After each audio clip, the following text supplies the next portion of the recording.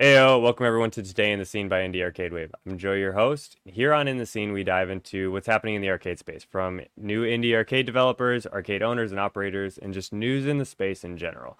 A few things before we dive in. We do have the new t-shirts. I'm going to throw those up on the screen for Galactic Battleground and Indie Arcade Wave, as well as the four-player tabletop for Galactic Battleground and the four-player Konami. Those will be on the screen too for you to check out. The link will be down in the description. You can buy those at galacticbattleground.com.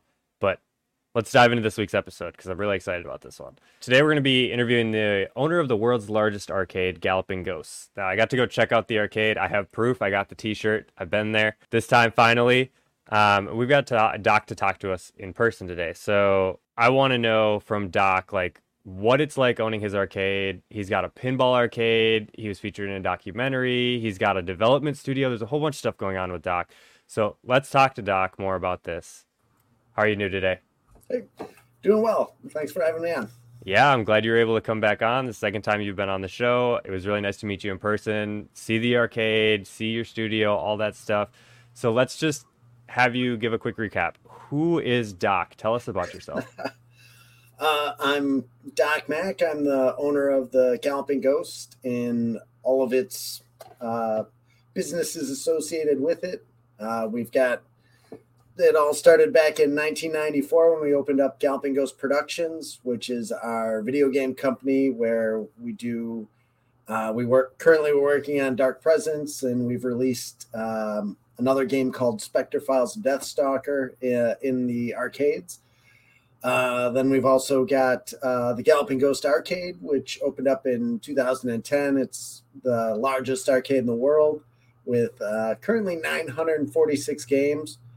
Then we've got our printing company, Galloping Ghost Reproductions, Galloping Ghost Pinball, where we have 45 pinball machines, the Galloping Ghost Garage, which is a mechanic shop, the Galloping Ghost Gamma, which is a gym and martial arts school that we originally opened up with the Mortal Kombat actors.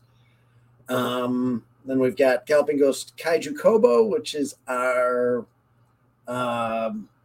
we basically make Godzilla models that we sell out in Japan. And I think that's everything, if I'm not mistaken. That's a lot of stuff. I mean, considering it's all in a pretty tight space. I mean, what is it, like 3 blocks basically? It's a 6-block radius, and we're hoping to add a few more over the next few years. So. And just looking back at the history of what you've been doing, I'm sure you will be adding more to that. Let's get the quick story of Galloping Ghosts. How did everything start? I mean, you obviously love arcade games and you've loved video games for a very long time, and you got to start this arcade. So tell everybody how that happened.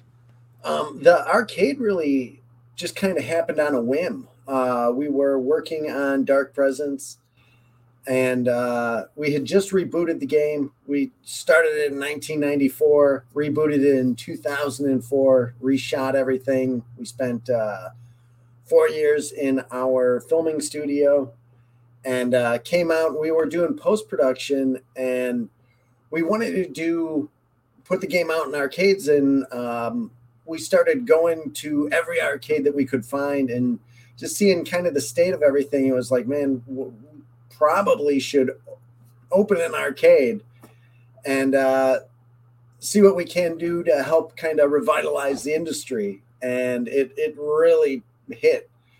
We opened up with 130 machines, and it was just instantaneous. Like, people were coming out and traveling in, and now 13 years later, we've grown to be the largest arcade in the world, and 946 games, which that number goes up every week. But it was really just kind of like, yeah, let's see what this does. And it was, in all honesty, you hear all the struggles of how difficult it can be to open a business. And this just everything worked out really well. So. Yeah, I love to hear that it worked out. You have an incredible arcade. It was so cool to visit and play. I know my wife and I were on Ribbit for a little while. Didn't know anything about that game, and then apparently it was the sequel to Frogger. Never really came out, which was a really cool story to hear from you. I want to talk a little bit more about indie games. Obviously, like you mentioned, Dark Presence. You've been working on it for a while. Here and there, reboots, stuff like that. So I've had a few people ask they want to hear more about the development process. So give us an idea of like what it was like to develop back in the 90s, what it's like now, and like what advice would you give to somebody who wants to create their own game? Well, back then it was definitely a much different. When we started, there was basically the internet was just starting, so there was nothing really and no place to learn anything. The software was so archaic in comparison today. Programming, we had to basically design our own engine. So we had this genius programmer that we were working with who had done a similar project, and he wrote all of our development tools and everything. Even back then, when in the 90s, we shot as a live digitized fighting game. So it was then we were blue screening everything. So there's a lot of extra steps in how we had to make the game. Being a huge fan of Mortal Kombat, it really made sense to film the characters, and I had studied martial arts my whole life, so it seemed easier than trying to draw sprites. I love doing graphic work and drawing and stuff, but it's not my forte. So it was easier to basically make costumes, find actors, and do the whole thing and digitize, just because it was what we could accomplish it. It was a much easier approach for us. But now everything has changed. Like software has become so much more expansive and easier to use. There's so many tutorials out there. The engines are the point of entry is much lower. Like we've had people learn Unity within a few weeks and be able to start showing results on producing a game. So it's definitely easier than ever. Although getting a game out there and marketed and in front of people it's difficult. That is still and will always be a challenge. Yeah, the marketing and sales part is still very difficult. You can build a great game, and I mean, you can see it even like with the big studios. You know, they have these massive games that take years and hundreds of people to make, and they're incredible games. Sometimes they're really good, sometimes they fall short, but it all comes down to how it's marketed and how many people you can get in front of it. Because if you get a bad impression right at the beginning, like it could destroy the game, and that's the truth of it. I think that's really cool that you guys are still working on it, and I love it. I'm curious about your thoughts on the current indie space. I mean, we've got a bunch of indie games out now. We've got like Galactic Battleground, which we worked on, Deathball, Switch and Shoot, Cosmotrons, Nidhogg, Armed and Gelatinous. All these games are coming out, and a lot of people are really enjoying them in the arcade bar space, which I think is where they fit perfectly. So what are your thoughts on the indie game space, and what do you see for the future of it? There's again all of them that you mentioned, great games. Like they're the hard side on it is like price pointing for arcades is problematic. It's the marketing side again. It's just getting it out there. Like you can make great games, and getting it in front of people can be the challenge. Like we've always supported the indie scene. We saw Sky Cursor when that came out, and it's interesting how much games like other indie companies can affect each other. And Sky Cursor was one that it had a very interesting story. We were very strong supporters of the game out of the box, and their direction kind of changed. And at the tail end of it definitely had a few of the people that picked up the cabinet, they were concerned about it. And I know that initially it changed kind of the perception of some arcades, at least the ones that we were talking to, about would they buy another indie game.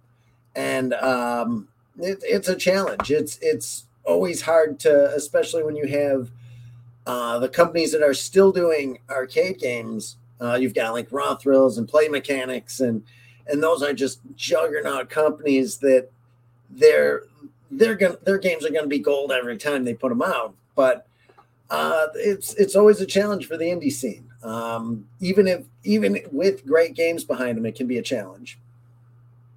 Yeah, I think it's a challenge right now, even with pinball too, because pinball can take up a lot of that extra money that an arcade has to spend on games, and pinball earns. Like we can't even deny this. Like those people know they're gonna buy a pinball, and it's gonna make money. It's gonna happen because Stern, Jersey Jacks, Spooky, all these guys are making good games, and it's hard to compete with that. I think the space is awesome, and a ton of people are moving into it. I feel like I hear about more games that are being developed in the indie space, and I think all these games deserve a chance. But you're right, price point is very, very important. Um, so let's talk about this expansion. Kind of an expansion, kind of not. I mean, you already had the businesses in place. You purchased all of the buildings for, I believe it was about $3 million, and that's going to give you more room to expand your arcade. You're pushing up on 950. We all know you're going to hit like 1300 pretty soon here, right? Um, so let's talk about these other properties, what you're doing there, and why are you into all these different projects? I think it's really cool, but like what's going on with all the projects? So all the businesses that I had listed earlier, those are all just functioning extensions. Everything really works together. Uh, in It's kind of gotten difficult to even imagine running the arcade without the production company, without the garage. Like, it's surprising how often we have to take stuff down to the garage to be welded or sandblasted or motor belts ordered. So there's so many benefits to having that leg of Galloping Ghost. Same thing with the printing company. We have them produce artwork for cabinets several times throughout the week. So each one is its own standing business, and but it supports the production and the arcade and pinball. So like everything really pushes each other forward. And so much of it is just to have everything done in house. So we're not waiting on things coming in, and we can make sure the quality is where we want it. And for me, it's just all stuff I'm into and love doing, and it just is it's just fun. It's every business that we have. It's just an awesome thing to be a part of. Yeah, I like that. I don't I think I may have seen that you have a martial arts studio, but I totally forgot about that. I think that's really freaking cool that you got that. And there's so many facets to the business. The kaiju thing was super cool when I came to see the office. Like obviously I see all the guitars in the back and like the one Godzilla, the tails here and there, but to see that big shelf of all this stuff and the prototype you showed me was really cool. I want to dive back into the arcade stuff. So you have been I remember the first time we spoke, you had a business plan for an arcade, and then you had a friend or a business partner or something that came to you and was like, hey, can I use your idea? He ran the arcade for, what was it, about a year, and then was like, here, can you take this over? And ever since then, you've been helping tons of arcades open. You've been giving them resources, ideas, how to do these things. For people that are interested in starting an arcade, one, where can they get this information? Do they need to come to you? Is the information online? And then what are three major pieces of advice that you would give to aspiring arcade owners? Well, and we learned so much. We had written the business model, and then one of our actors had decided he wanted to open an arcade. As soon as he started, he had no idea of where to begin. And we teamed up and opened up the arcade. And it again, as you said, it wasn't for him. I had to buy him out after about a year and a half, 2 years. I think a lot of people have misconceptions of when they go to try to open an arcade. There's so many people, and especially now, the industry is it becomes a little confusing in the fact that people think that they know about like arcade games, and they call it the Dunning-Kruger effect, where they don't know enough to know that they don't know anything. And they've got this misconception. A lot of people underprepare They don't realize how much time it's going to take. They don't understand how much money it's going to take. So much of it really comes from their level of passion. Like if they love fixing stuff, if they love talking to people, if they love arcade gaming, like, and really want to know everything about it, you can open. A lot of people are like, oh, I want to get like 20 games and open up a small place, not really understanding how, like, what that's going to do. Like if you have 20 machines and you have to bring people in, how many times is it going to take for them to come in, play all the games that you have, and then kind of be done with it? And if you're not big enough to draw people in from out of state, out of town, are you going to have really enough people coming in to support the arcade as a business? So I think people fall short of the business side of things.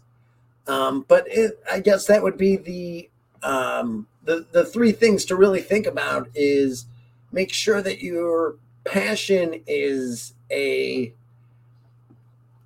it's got to be just top drawer. You've got to really love this stuff and be willing to put in so much time, money, and effort.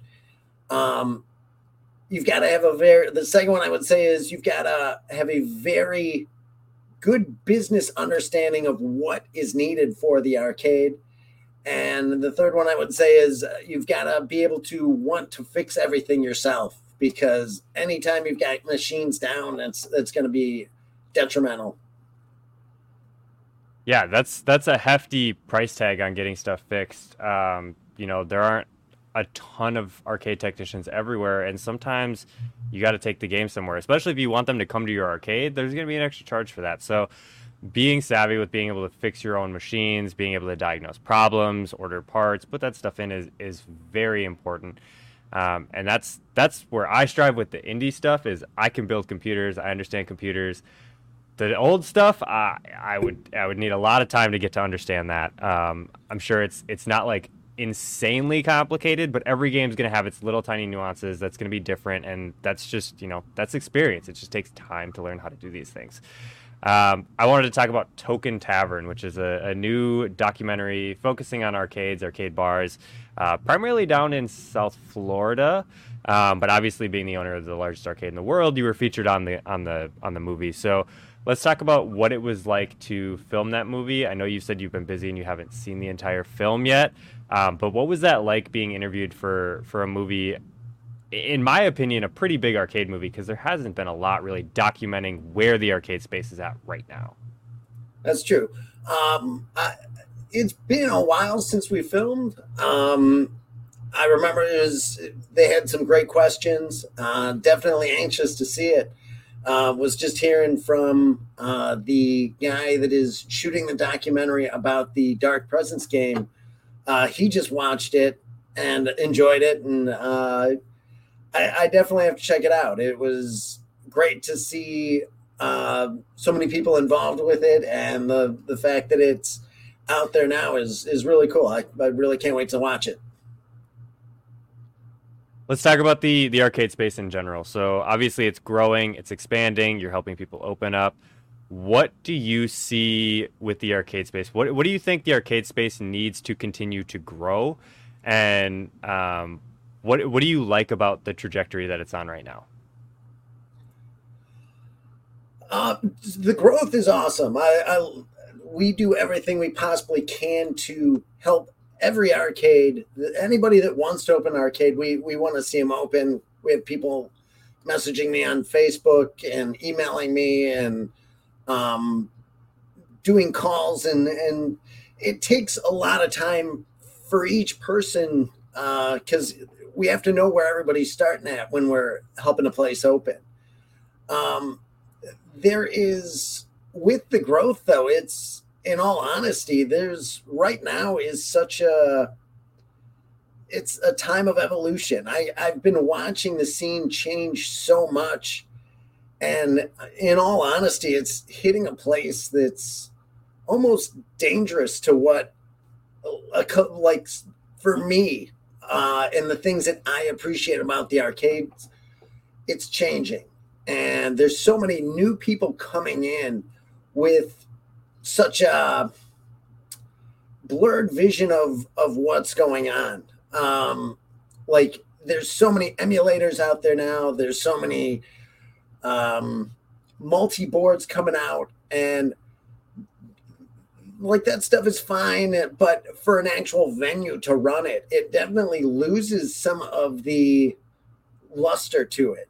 If you're getting a multi-board or an emulator and running that in an actual arcade, it dilutes when you find one of these rare games and actually get it on the floor and out there for people to enjoy.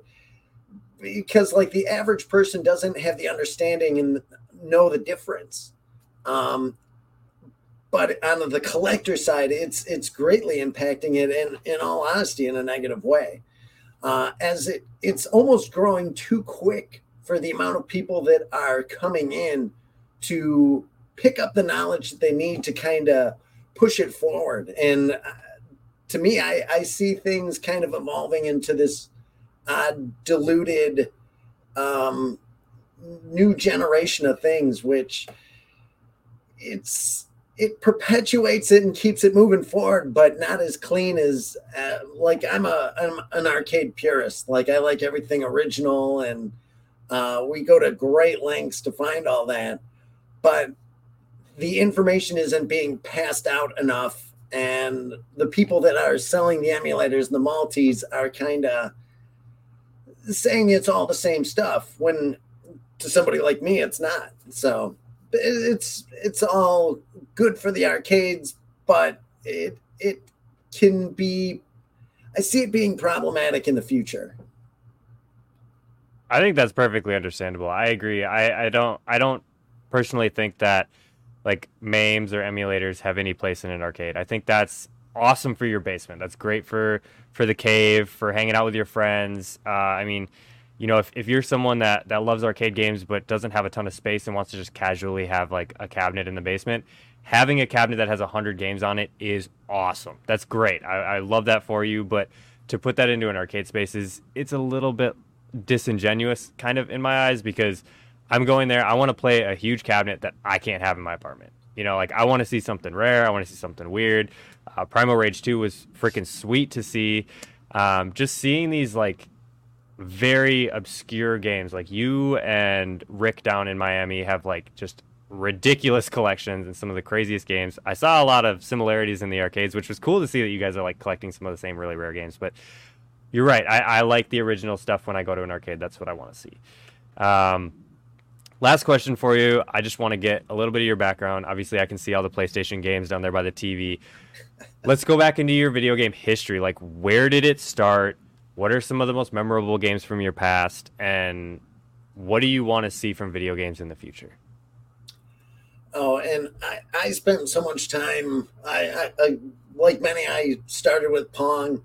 The first arcade game I ever played was Asteroids, which was so impactful. Just seeing the way that monitor, the glow on that screen was amazing.